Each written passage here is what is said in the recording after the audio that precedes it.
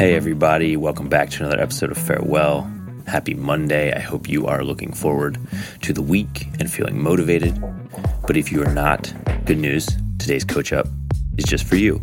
We have Brad Stauberg back for a second week in a row, talking about a psychological framework that might help you if you sometimes struggle with motivation. The narrative around motivation is often that we need to feel good or feel inspired or feel motivated to get going and get started on all the things we need to get done in a day. And as Brad says today, that's great, except for the 98% of days when you're not feeling motivated.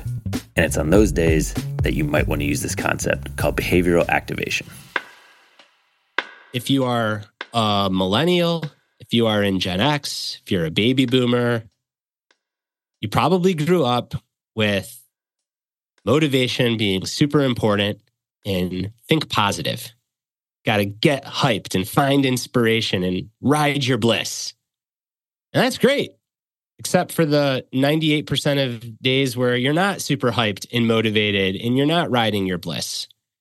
And if you think that showing up and doing good work and having a good day depends on how you feel when you first get out of bed, you are mistaken, and it becomes a self-fulfilling prophecy. Because on the days when you don't feel great and you don't feel hype and you don't feel motivated, well, then you can sell yourself short. And what behavioral activation says is motivation follows action, not the other way around. This is a long research topic.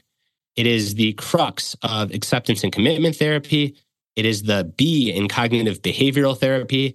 And it really is as simple as taking your feelings along for the ride, whatever they may be, and just getting started.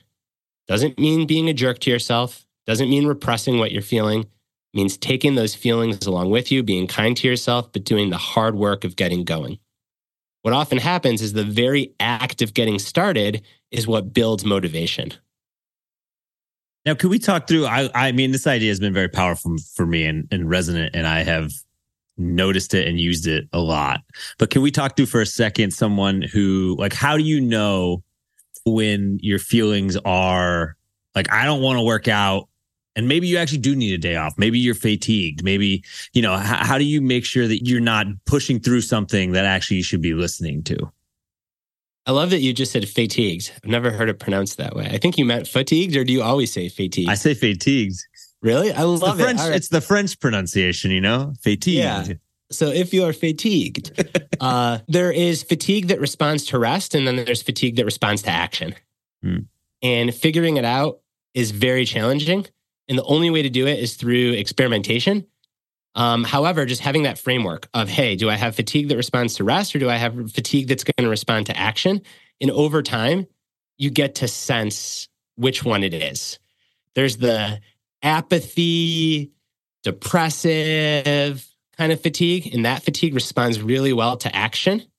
And then there is the I am shelled because I've been on deadline for the last 2 weeks, or because I just ran a hard 5x1 mile workout, or because I've got an infant at home.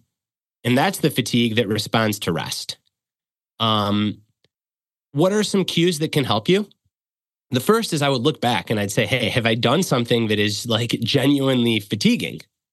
And if so, then maybe you default to rest. The second cue can be, often what happens is that fatigue that responds to rest, once you shut things down and you rest, it develops an inertia.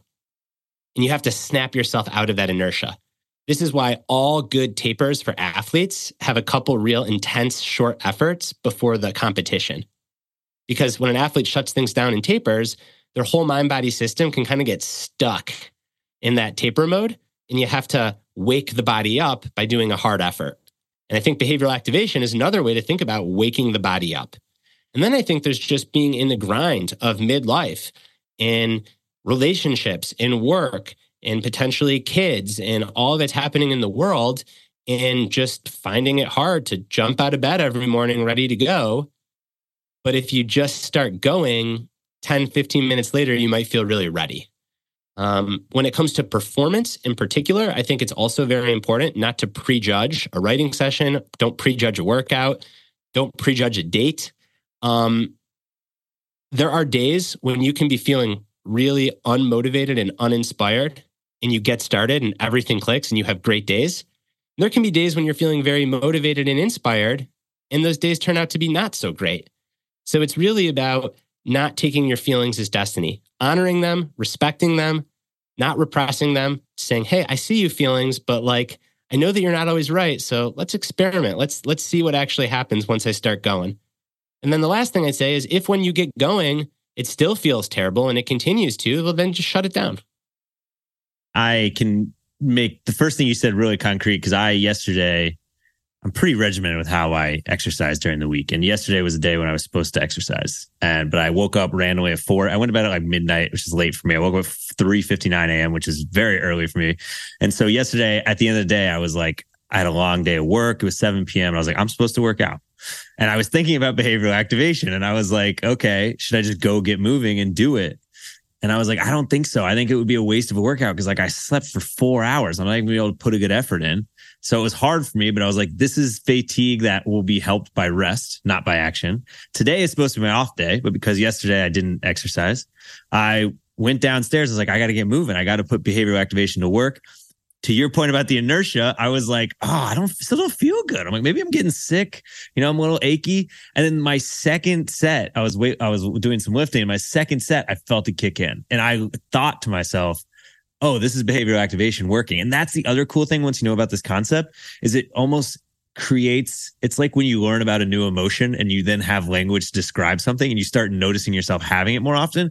Now that you know of the concept of behavioral activation, you can notice it working. And then to your point, Brad, that will help you distinguish when you have fatigue that needs rest and when you have fatigue that will be helped by action. And it's really cool to have that sort of granularity and to self-awareness so that you can use that going forward. I think that's right. Behavioral activation, you don't need to feel good to get going. You need to get going to give yourself a chance of feeling good. Separating fatigue that responds to action from fatigue that responds to rest. And now I'm just going to picture Clay in a Spanish cafe with 4 espressos and a notebook talking about how unbearable his writing fatigue is. Oh, fatigue. That is it for today. I'm sorry if our corny jokes about fatigue ruined that for you, but I hope Brad's insight at least made up for it. Next time you're feeling like your motivation is lagging, you just don't want to do anything, try to remember that, as Brad says, you don't need to feel good to get going. You need to get going to give yourself a chance at feeling good. Another way I've heard this said is that your feelings are suggestions, not mandates. And you get to decide whether or not you're going to listen to the voice that's telling you really need rest, you might, or whether you're going to take those feelings and that voice along for the ride and give yourself a chance at working yourself into motivation. The thing I'll say is once you do this a few times, it becomes easier over the long haul. For me, for running, this is like a habit at this point. It's a little harder for me for writing. And one trick that has really helped me and might help you is just, if you have a watch or you can do it on your phone, set a timer for 15 to 20 minutes and say, I'm going to make a deal with myself that I'm going to do whatever it is that I need to do. It could be a workout. It could be answering emails. It could be some other work task. And then at the end of those 15, 20 minutes, you can stop if you still want to. But a lot of times you'll get there and you'll find you're in a groove and you want to keep going. And that is behavioral activation at its finest. So that's it for today. Thank you to Brad. Thanks to you guys for listening. We'll be back on Thursday with another episode. I will speak to you then. And as always, farewell.